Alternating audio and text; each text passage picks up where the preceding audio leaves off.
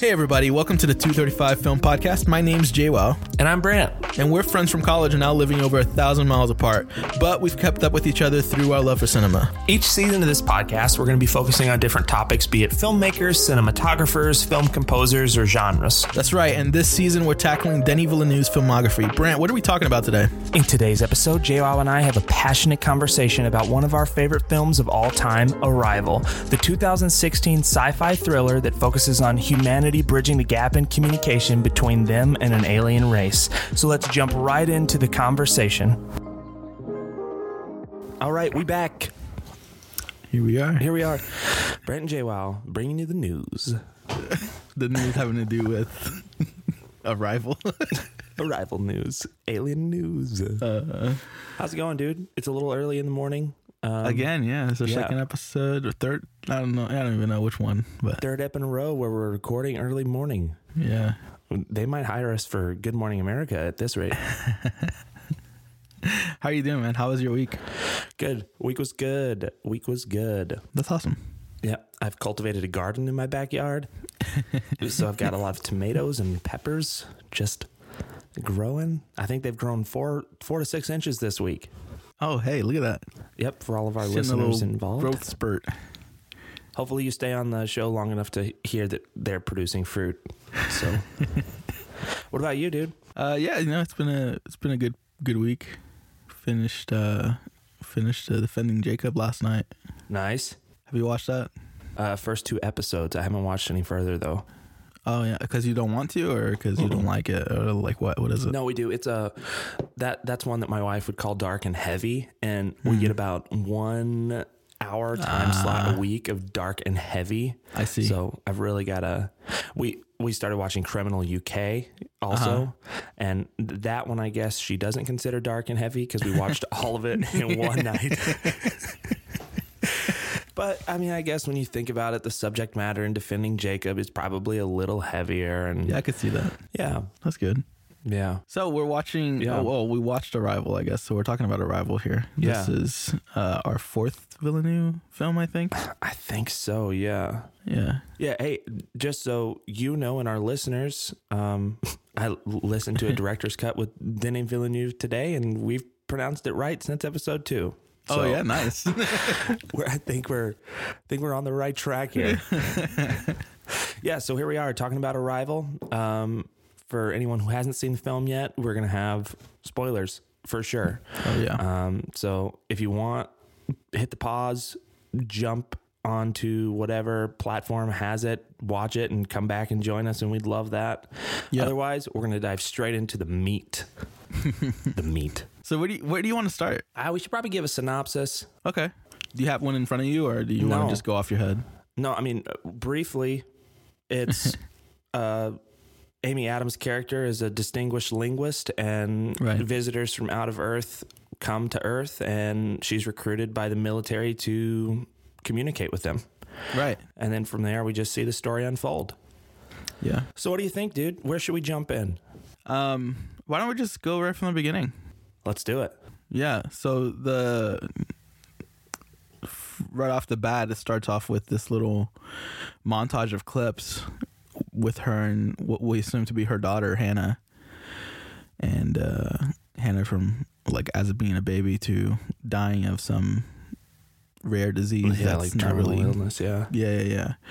They don't really tell us what disease it was, but the song that's on that little montage, it's actually kind of it kind of bookends the movie, really, because it starts with the song and ends with the song. Max Richter's Nature of Daylight, if anybody's wondering. So, which is interesting because Johan Johansson is the one that actually did the score for this film. So this was definitely something that Denis Villeneuve wanted this specific song in the film. So the Nature of Daylight is also in Shutter Island, and that's not the composer was not Max Richter. Right. Yeah. I was going to say that. So this song was actually a part of an album that Max Richter released in 2004. And this film came out in 2016. So, and it has been in a couple different films. I was actually looking into it. Yeah. There's been maybe 5 or 6 films with this song in it. So it's interesting that people are really using this film. I actually never heard this song until I watched Shutter Island, and it's been like one of my favorites ever since. It's just such a emotionally built song, you know? Yeah, I was gonna say it. I feel like every scene that I see that uses that track, it's trying to convey the same sense of like strong emotional despair or sadness, you know? Right. But I think this song gets used so much because of like just how heavy the song is itself. Like it just has so much emotion in the song itself, right, that if you put any image to this song, you'll have some sadness. sort of, exactly. So I feel like this song probably is like an easy way out. It's almost like a cheat, you know, into like getting that emotion out of the viewer. But I don't believe that this film does it in a cheap way, you know. Shutter Island, I think, probably uses it better than this, just because it really hits an emotional moment in the film, like where you've already kind of gone along with the character for a little while, right, before that kind of like hits and sinks in. Here it just kind of grabs you right in the beginning of the movie, which I already knew the song really well before I watched the film, and when I watched it in theaters, those first few notes, you already know what you're in for, and I was like, oh my god, what is happening? Like, I actually had no clue what this movie was about when I first watched it. I remember the day I watched it. It was the last showing of the day, so I think it started around midnight or a little before midnight. But I had worked like the entire day before that, and I had gone to like some friend's house to hang out with them. On my way home, I just happened to be driving by the cinema and looked it up on my phone to see like if there was anything out, and I had heard of Arrival. I don't remember how. Amazing. So I went and watched it. I was exhausted. So by the end of the film, I wasn't completely sure what I had watched. But I knew that it was something that I needed to watch again, because it was one of those films that like I could tell it was like absolutely incredible, but I was having a hard time following just because how exhausted I was. So literally I walked out of the theater at like, I don't know, 2 a.m. almost, and I immediately bought tickets for like the first showing the next day. Went home, took like a nap, and then went back to the theater in the morning. Amazing. That's the life to live. Yeah. I don't know. I feel like Arrival is one of those films that I wish I could watch for the first time again. For sure. When I was watching it the other night, that's exactly what I felt. And off of that, I did feel like that a little bit, because like I was saying earlier, the first time I watched this film was during awards season, so it would have been beginning of year 2017. Right. And then I watched it again 2 nights ago. So so this is your second viewing? Yeah. Oh wow. And going into it, I knew that there was some sort of like, I knew that the director had construed time for us in some way, and I remember that being part of the plot, but I don't remember how. So I feel like watching the film and then the last 10 minutes was just as impactful for me 2 nights ago as it was the first time. Because I can imagine. Dude, this is such a wonderfully crafted movie. Oh yeah. It is so it is so well done. Yeah. I think the word that I keep coming back to is like it's very elegant. Yeah. In a lot of different ways. Like the edit is very elegant, the score is very elegant, everything just seems very elegant, even though it's a sci-fi. Like it doesn't feel like nitty gritty as much as like a lot of sci-fis feel. No flash from the spaceships and aliens. Yeah. Everything is so organic and natural. Like everything feels as though it's part of the planet that it comes from, you know? Yeah, I agree. Go ahead. No, well, I was gonna trail off now when we started talking about spaceships. I was going to talk about how they journeyed from the base up into the shell. They call it the spaceship. Yeah. And that like room, that chamber that they're in when they're communicating with the aliens, Abbott and Costello is what the film's director gives them names of. Or Ian gives them the name. Right. I was watching a video today about the production of the film, and Villeneuve was saying that chamber that they're in was built, like they had that entire room built out. Instead of using green screen at a certain point back, they built out that entire space and lit it as though it was. So the only animated part is where the aliens are. Yeah. which I thought was pretty unique. He said that he was talking about how animation wouldn't have been able to accomplish the like texture and feel of that like organic, back to what I was talking about, that like sci-fi organic extraterrestrial like construction. So they built it out, and he said it also led him to believe that the actors and the people who are portraying the message on screen would be able to feel more of the scene if they were actually in like a physical space. Then he started talking about how like a third of the budget went to making oh my gosh, to making that room. Yeah, but obviously it was worth it. Yeah.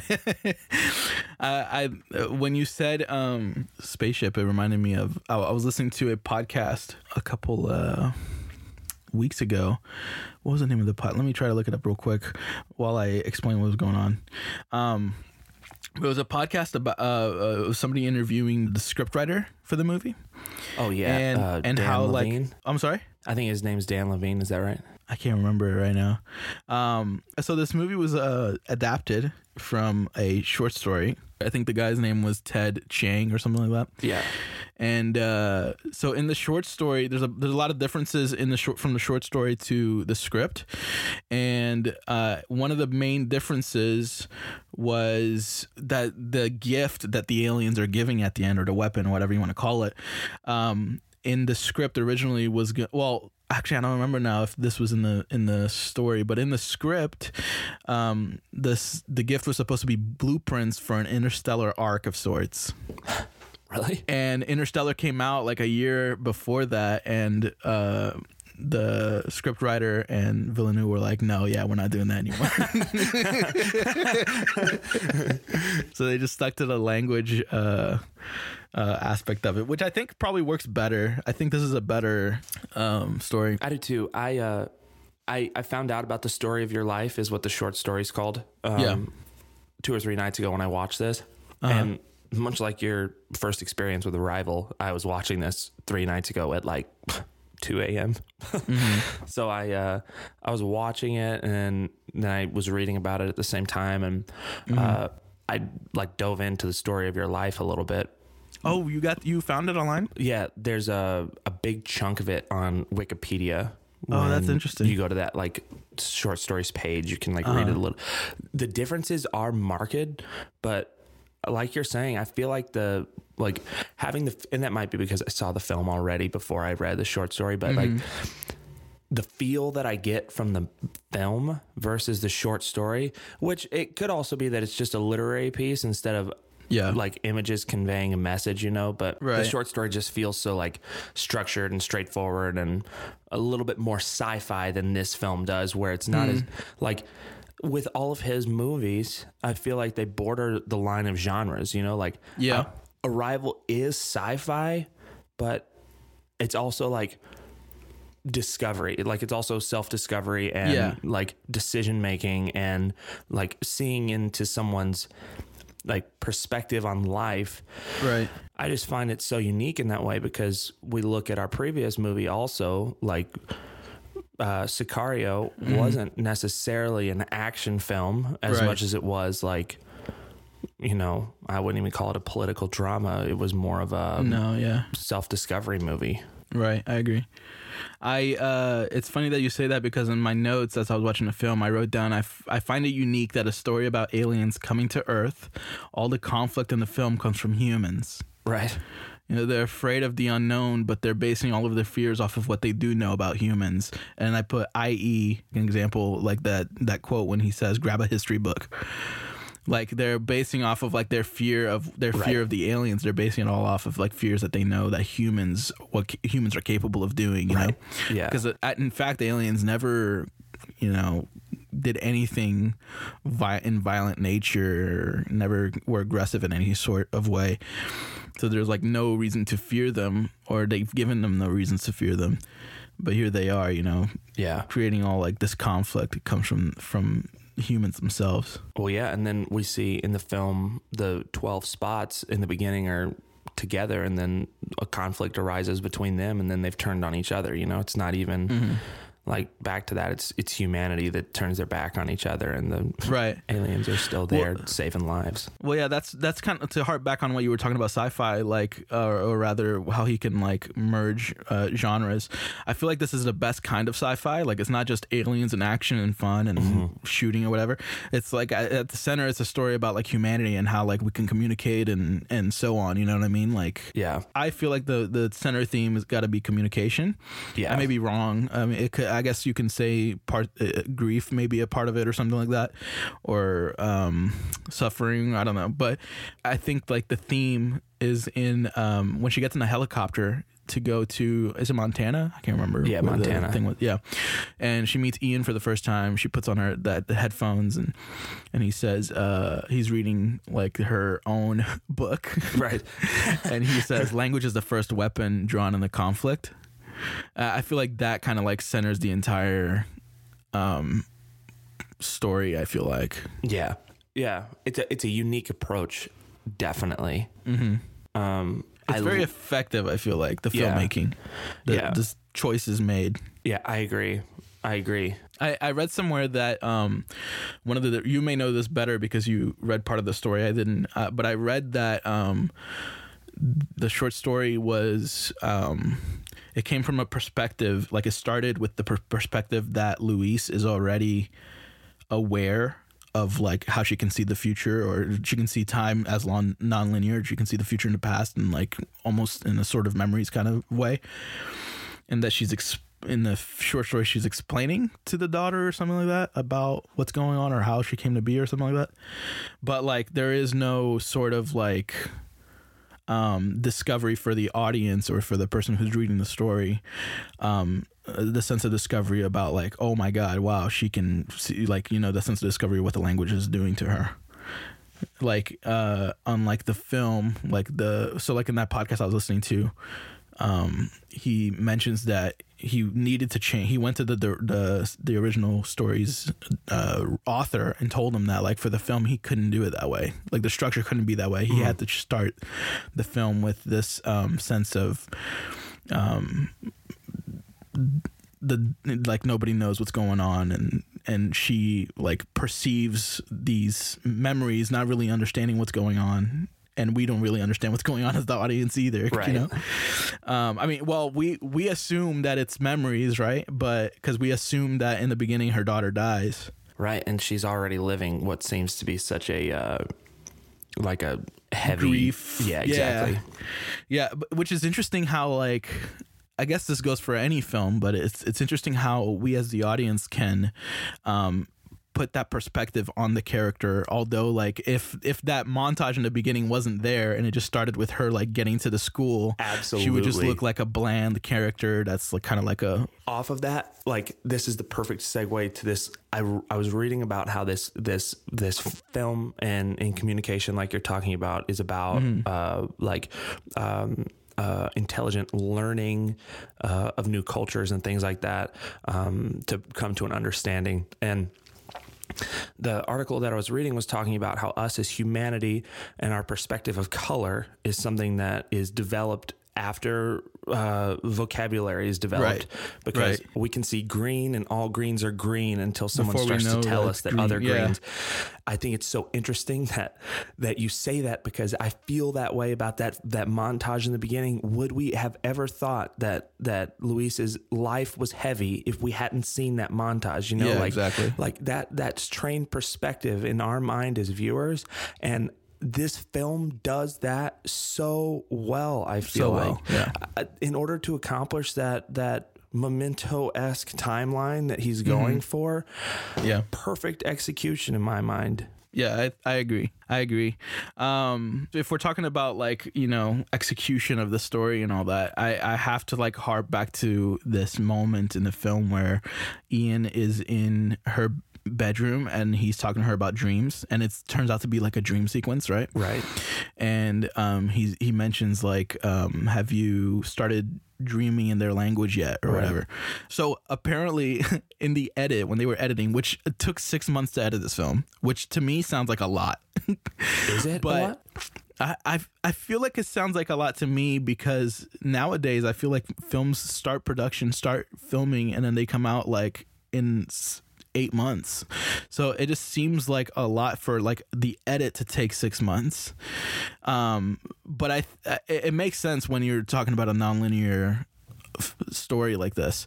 But that scene, the dream sequence, so for example, going back to that, that montage in the middle of the film when they're kind of explaining the heptapods, what they named them, like the heptapod, they explain what that word means. They explain like the language, how they came to like understand the language a little better. That little 3-minute montage where she's narrating it. Ian's the one narrating. Yep. And so like first off, I think that whole sequence is done very well. Like the montage is done very clearly. But originally the script called for these to be individual scenes. So it was like really long exposition and all that stuff. And I'm glad that they did this montage because not only is it done really clearly and really effectively, but also I feel like so much exposition, so many like individual scenes for these individual moments. I feel like that exposition would have gotten in the way of the story. Absolutely. Yeah. So I'm glad they did that, and I think they did it very well. Yeah. But if we go back to that dream scene, in the edit they were going to do the same thing to that one, and they just couldn't find a way to effectively cut it down or make it like a quick thing, because in that moment they're talking about the ward off some kind of thing, which is basically saying that like when you start learning a language, it rewires your brain. So they originally were going to cut that scene out because it just was too long and too much exposition, because they couldn't find an effective way of cutting it. But they realized that they couldn't cut it out completely because of that bit of exposition that they need to kind of complete the film, right? Yeah. So they decided to aggressively cut it down, and in their aggressive cutting, they came to the scene where Ian's talking, and then it cuts from Ian, like a shot of Ian, to another shot of Ian. So it became like very jarring because it was a different shot and a different angle, but like it just became very jarring. And they decided that like this isn't gonna work until, I don't remember if it was the editor or if it was Denis Villeneuve who decided this might work if it's a dream sequence. So originally that was like a scene that happened in real life, where it was actually Ian and Luis and Colonel Weber were all in that room together. And when she delivers the line of I've only had a couple dreams, and she looks over and it cuts to the alien, the heptapod. In that scene, it was actually her delivering that line to Colonel Weber. But they felt like to make it a complete dream sequence where it's a dream, and there's that jarring moment, the jump cut, plus the heptapod. Having the heptapod there would like make it a dream where she like wakes up from that dream, right? So they just digitally removed or replaced and put the alien in his place. Yeah, they digitally replaced Forrest Whitaker and put the heptapod there, which is such a clever like piece of editing. Like that's so clever. I completely agree. Yeah. When I learned about that, I was like, that's freaking awesome. Yeah, that's great. That is awesome. Because like they probably would have had to done like some kind of reshoot or something for that scene. Right. And how cool they just is saved that? so much time and money just doing that. Oh yeah, that's cool. Yeah, super, super cool. I also thought it was interesting. The more and more I was watching, like I kept thinking of these moments where she has these flash forwards, I guess, as more like memories of the future. Right. But like it gets to a point where I don't know that it's necessarily her remembering the future, or more like her living it in real time. So it's almost like a sense of like a split reality type It's almost like a time travel thing, but she's not really time traveling. She's just like, it's non-linear. So she's kind of almost like living through every moment. Whenever she thinks of it, she's living that moment at that moment. Because, for example, that scene where her daughter comes up to her and asks her the term for when people are in a conflict, and she says it's win-win, and then she says, no, a more scientific term. And then she says, oh, if you want science, you got to talk to your dad. And then she comes back to like her present time, and she's talking in the group with the board or whoever, all these people. And her dad mentions I think it was like non-linear game or non-zero game or something like that. I don't remember what sum game. There you go. That. Yeah. So he mentions that. And in the moment that he mentions that in the present, she like jumps back to the future and mentions it. So I was like, is she just remembering that? Or is she like, because she only knows that from her present, but she didn't know that from her present in the future when her daughter asked her until he mentioned it. And then she was, you know what I mean? Yeah. Yeah. That's interesting. Then she says that line about how she was remembering her husband. Yeah. You remember that? Yeah. So yeah, when she comes out of the ship for the last time. Yeah. That she says, I just remembered why my husband left me. I wonder at what point. But at that point, she didn't even know that he was her husband. Right. I don't think. I wonder at what point for her, like you're saying in the short story, she had this understanding of the fact that she could see time, you know, sometimes in like exposition of time stories like this, that is the case, to where like right now in an alternate reality or whatever, this person is doing this, you know, like, yeah. But I wonder at what point in the film did she realize what that scenario was? Right. Yeah. I don't know. I think she was more confused about like, because there's that scene right before when she goes up to the ship for the last time and she mentions, who is this girl? Like she has no clue what that is until I think she only really realizes it. She may have like had some notion of maybe what's going on, but she wasn't sure until that the heptapod like That told her that she sees the future. Like Louise sees the future. Right. Which is funny how the heptapod like conveys language where it's like, what was it? Abbott is in death process. Yeah. So it's funny. It almost sounds like broken English, but it works out because I think they mention it that like, I think it was called like seismograph or seismograph language. It conveys like meaning, not sound, or something like that. Right. So it's really interesting how that's super interesting. Like that whole concept of a language, like a written language, conveying meaning and not sound. Like that's totally not how English is at all. Well. Yeah, but at its core, English is about conveying emotion and feeling, and not like, I mean, you could say three different things in English that are the same, but mean three different things. You know what I mean? Right. But I'm saying like in the way that they describe it in the film is that their written language, it's not really readable. Like they say that like the written language doesn't sound like what they actually speak. So it's almost like they're speaking two languages, a written form of it and a speaking version of it. But they're not necessarily the same. Like the written language really conveys the meaning behind what they're trying to say and not the actual words that they're speaking. You know what I'm saying? Yeah. Like Asian languages, kind of. Yeah. That's what I was gonna say. I see. Like, which I can't like wrap my head around really. Yeah, right. Because I've never spoken a language like that. Right. But yeah, that's so interesting to me. It's two languages really when you think about it. Yeah, because you have to be able to read and you have to be able to. Because like Portuguese, for instance, is like you can read it and piece together pronunciation. Right. It's like English. Right. In the sense that like what you're reading is how you pronounce it. Like the pronunciations are all in the written form. Obviously, each individual word may have meanings and different meanings and things like that. But when you convey it all together, it creates one meaning. So yeah, it's like English in that sense. But yeah, those kind of languages are so interesting to me. Yeah. Anyways, that was kind of random. Excuse me. The other point that I was mentioning with her, maybe not remembering the future, but more like jumping into it. Yeah, is like when she has that flash forward or whatever of her meeting what's his name, General Shang, I think. Oh yeah. And he's like, the only reason I came here was to meet you, not for like this whole honorary thing. But he mentions that like she called him on his personal number, and she's like, "How could I have called you on your personal number? Like I don't know that number." And he shows it to her. Like, so in that moment, she didn't even know. In that moment, she even asked like, "So I called you?" Like, so she didn't even know that she called him. Right. In the future, she didn't know that in her past or in her present, she called him. So that's why I think it like more solidifies the fact that she's not remembering the future. She's like living it simultaneously at the same time. Right. And gaining information from each moment.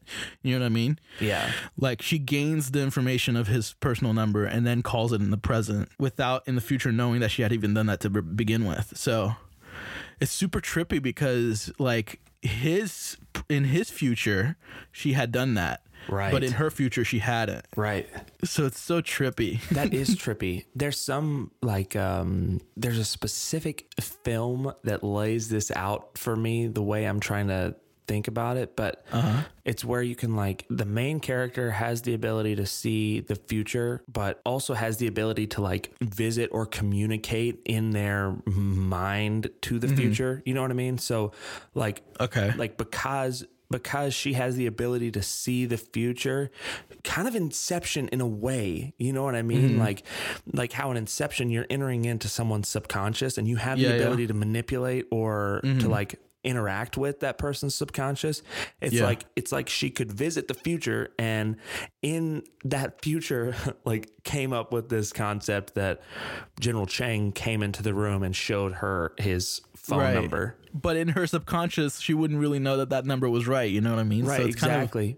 But in an actual future, where we live on an Earth as humans in social interaction, that would not be a real scenario that happened. Right. So I feel like she has the ability to manipulate scenarios, because what they're saying to her when they laid out that whole thing with the billions of heptapod signs, was that she has the ability to see time in a nonlinear sense, which means she would also have the ability to see different possible outcomes to scenarios. Well, I don't know, but here's a thought. In the original story, I heard this in that podcast as well, where the screenwriter was talking about writing this. He which I found the name, by the way, the Q&A with Jeff Goldsmith. So Jeff Goldsmith interviews this dude, which I can't remember his name right now.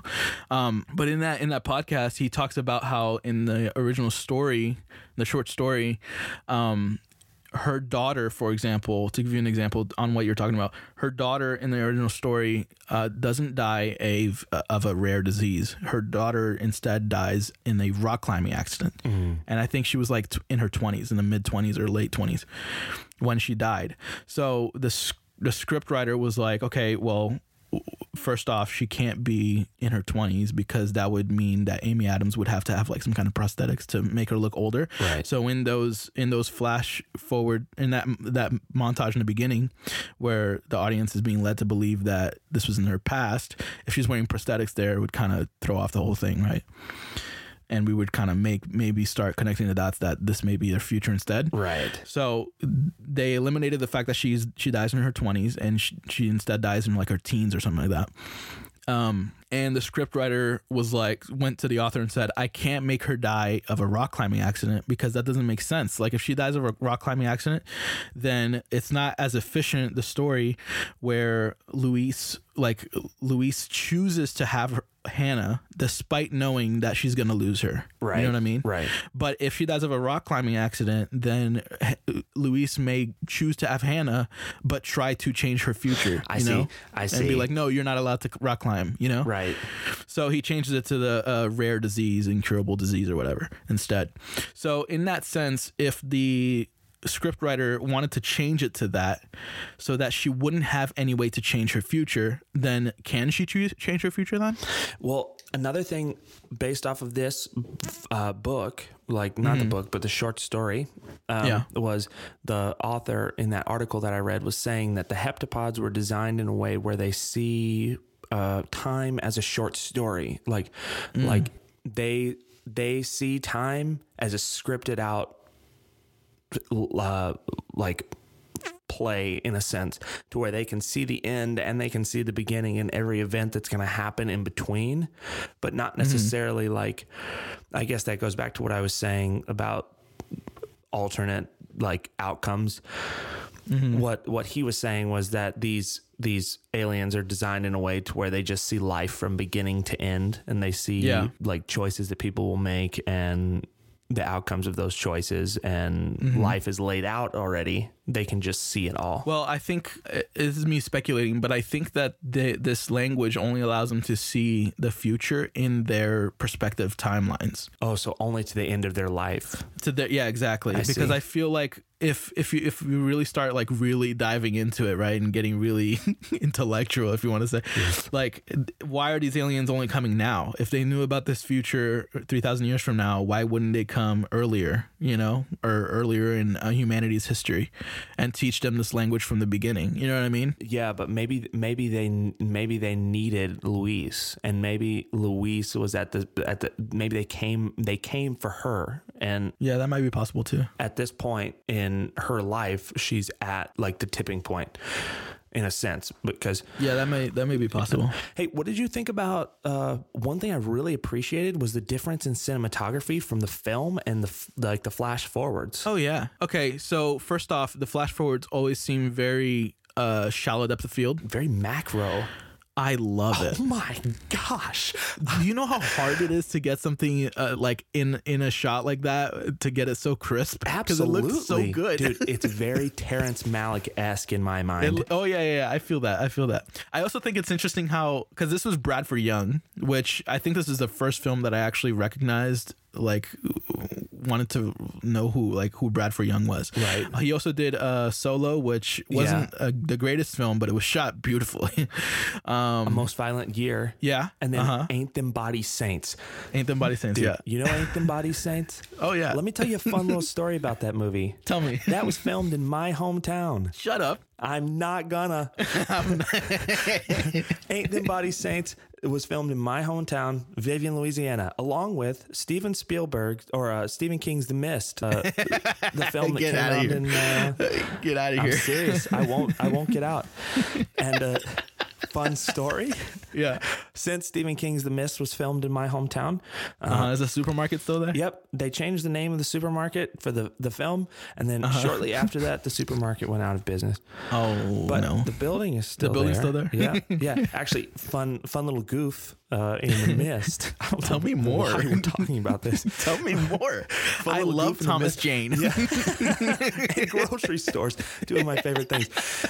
When the fire truck drives by in the mist right after like the actual mist come down and everybody in the grocery store is like looking out the window and you can still kind of see it. The fire truck that drives by didn't have the name changed on it. So it says Caddo Parish Fire Department. That's so funny. That's my parish. Yeah. Anyway, so Ain't Them Body Saints. So all I'm trying to say is Bradford Young, we had a very close encounter at one point. Yeah, Solo was also filmed in my hometown, but I didn't want to like drop any big names. Oh yeah, no, that's a joke, but everything else is true. I think it's so interesting. I'm pretty sure this is the first time that Bradford Young worked with Denis Villeneuve. I actually think that this is Denis Villeneuve like totally changing, other than maybe like his closest peers. This is like a whole new crew for him. Like, he's never worked with any of these actors before. He's never worked with the cinematographer. Like, I think he's worked with Johan Johansson before, Right? But like, you know, it's like he's just like, it seems like he's challenging himself. He's trying to challenge himself to do something new and out of the box, trying to get out of his like old routine kind of thing. Yeah. So that's really I find that very, very good for a director to be pushing himself like that. Yeah, production design is the same across the board. Yeah. So Patrice Vermette is her name, and she did Sicario, Prisoners, Enemy, and Arrival, which I find really unique. I mean, I think if you're trying to maintain the same feel, but you know, want a different perspective, like different cinematographer and different, you know, whatever, the production designer is the best person to keep by your side, you know? I think the editor as well. The editor was the same from Sicario. That's interesting, isn't it? Yeah. Yeah. Another thing I really appreciated about this movie is how often the subject is center frame. I don't know if you noticed that or not. But Okay, yeah. So I meant to say this in that, other than that, so that, yeah, you were right that the montage, especially the flash forwards with the daughter, are very macro, very shallow depth of field. And then what I also found very interesting is Bradford Young Bradford Young was very expertly able to convey the sense of like loneliness from Amy Adams' character Louise in the beginning of the film. Like, there's a lot of wide shots, a lot of like a sense of like her in the center frame, like walking through different things, or even just like her in her home. It's just like a very like wide shot, open, like just again, we don't really know why she is the way she is in the beginning of the film. We thought it was grief, but like it's not, obviously. But we don't know what it is. But whatever it is, the sense of like loneliness, I think it is loneliness, because even in the film later on, you see Ian mentioning that, like, that's what I was just about to say. How he's single, or no wonder he's single. And she said, well, communication doesn't help her singleness either, or whatever, like, you know. So he was like all this information about communication, and like, I'm still single. No wonder I'm single, or something like that. And he goes, or she goes, yeah, you can know everything about communication and still be single. Exactly. Yeah. So I think it is that sense of like loneliness, where she just doesn't feel like she belongs or something. Hey, it's really interesting that you say that, because I haven't thought about that until now, and maybe that's just like a lack of thinking on my part. But the fact that like subject center frame does really make you feel like that person's an island. Like, it really conveys that sense of alone. That's really interesting, introspective cinematography. Don't you think? I agree. I totally agree. But I wanted to get into a few funny things, because first of all, like, I didn't know kangaroo meant that. It doesn't. She turned around and said it. I know. But I thought it was so funny. The other thing is that, like, I always thought that for some reason, I don't know why, maybe it was because I was exhausted the first time I watched it, and the second time maybe I was too memorized to like realize that those were the actual aliens, but I thought those were their hands. Oh, like some massive gorilla behind that glass, and you're just seeing exactly. his hands. He's like a huge giant in that shell. One thing I find super interesting, and I don't know why they did this, but like, I find it really unique that they only showed like a third of the heptapods. Yeah, inside of that room, they only see the bottom third. I don't know. I But like, it's like, I don't know. Where's the face though? We never see any eyes. We don't see a mouth. You know what I mean? But did you see how hard the cinematographer really tried hard to like convey that space right above their tentacles or whatever was like showing expression, right? Yeah, I noticed the same thing. Like they didn't have a face or anything like that, but like, I'm looking at a photo from the film right now, and it's like focused on that indentation right above their center tentacle. Right. Now, this is something I put a lot of thought into, their center tentacle. Right above their center tentacle, there's a bridge line, almost like a nose, and then some diagonal indentations right above that, almost as if they have eyebrows. And below those eyebrows, was this was this motion action? Like, was there an actor here playing these heptapods? Because these facial expressions are transparent. Yeah, it's probably Andy Serkis.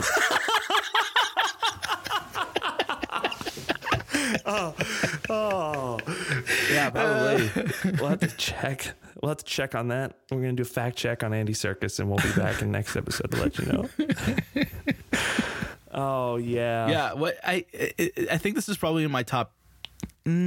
Probably my top two of his for Villeneuve. Yeah. I'm kind of uncertain. I'm not sure whether to pull the trigger on this one being number one or Incendies for me at this moment. Oh, really? You really liked Incendies? Yeah, which has changed a lot, because like about 2 months ago, I did this thing on Instagram where I kind of was rating directors, like films for directors, and when it came to Denis Villeneuve, I'm pretty sure I put Prisoners as number one. You did? Yeah, and I put Arrival number 2, and I hadn't watched Incendies at that point, but I think Sicario got number 3. I think, yeah, something like that. But I'm pretty sure that Incendies is my number one as far as like story and conveying the emotion that I got out of that film. That probably takes the bait for me as far as number one, and I think Arrival number 2, just because it's such a well crafted film and story It's so elegant, so well crafted, very, very clever where it needs to be, but still like conveys all that emotion that it's trying to convey. I think I had put Prisoners at number 1 because I felt like Prisoners had more emotion, but maybe if I think back now, Prisoners might have been, as far as like emotion, I think I was getting most of that emotion from Hugh Jackman's character, but really he was only portraying that emotion in one dimension, you know? Right. Whereas this film, I feel like has more dimensions and more character emotion, like from different areas, coming from different places as well. Yeah. So yeah, I probably rank this one as number 2 with Incendies number 1, which we'll talk about Incendies in not the next episode, but after that, I think. Yeah, I think so. We'll probably do. Yeah. I think having watched them all like this, I was actually talking to my wife about this the other day. I think this is the first time, which I'm glad to have had this experience, to watch a director's filmography from beginning to end. Oh yeah? Like in such close succession. Like I've seen all of this stuff before. Yeah. Like except for Incendies, I've seen all of this stuff before, but to like see them so close like this to each other, I feel like is just such insight. So like, yeah, I think Arrival was probably my number 1. And the reason why is it takes a lot for me to like be actively like sucked into what's happening from beginning to end of a 2-hour movie. You know what I mean? Yeah. And I feel like because of the depth of emotion that this film was conveying, like you're saying, I felt so connected. Like I felt like I was connected through the whole thing. Right. So I think Arrival is going to take my first spot. I think Prisoners would probably be number 2 for me, and then Incendies a close third. Oh wow, I would have assumed that Blade Runner would have been in your top 3 for sure. Dude, here's the thing. Just like with Wes Anderson stuff, everything is so close to the top. You know what I mean? Yeah. It's all so good. I mean, Sicario would be my last spot. Yeah. I just think that after seeing all of them now, Sicario is at the bottom, and that's how I feel about Wes Anderson. I don't know, man. And maybe some of his earlier work. Maybe next week when we talk about Blade Runner, you'll rearrange that list. Maybe I will. Heck, I don't know. Blade Runner's a tough one because it's not just like, I'm sure somebody would say the same thing if they were like passionately engaged to the story of your life, a short story by Ted Chiang, that that they would be like, you know, Arrival is good, but there's a lot of emotional value in the short story for me that I'm just not seeing here. You know what I mean? So like, I think if we had some strong Blade Runner fans, they would be like Star Wars isn't incredible, but Star Wars is incredible to Star Wars fans because they have so much more. Yeah, I mean, we should. You're walking on a thin wire here, bro. Thin red line. Yeah, it's a masterpiece. Yeah, I love Arrival. I think it's one of his best. Yeah, for sure. And who was it? I read somewhere that Denis Villeneuve was rated as like the best director of the 2010s. Did you know this? No, I didn't. But yeah, I can't remember who it was, but I think it was based off of like multiple critics plus insight from like directors as well. And he was rated as the best director of the 2010s, which makes sense because he hasn't made a bad film in this decade. He dove straight into feature-length film, and it's all been amazing. Yeah.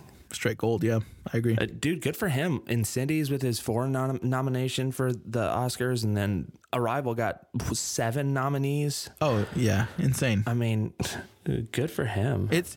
I feel like it's very rare for a sci-fi film of this quality. Like, there's sci-fi films very like, you know, the way sci-fi films are since Blade Runner, the original Blade Runner was kind of paved the way for sci-fi. Yeah, and I feel like this sci-fi film of this tier is totally different than that. And for a sci-fi like this to really get the acclaim it has gotten, I feel like it's very, very rare. So I'm excited to see what else he does. I'm excited for next week with Blade Runner. I really am, actually. I only watched it when it came out in theaters, so I'm excited to kind of rewatch it again this week and talk about it next week. And that's the show. Thanks so much for joining us this week. We can't wait to have you next week as we talk about the 2017 sci-fi film Blade Runner 2049. We want you to join the conversation, so jump onto Instagram and Twitter and follow us at 2_35media. We can't wait to have you here next week.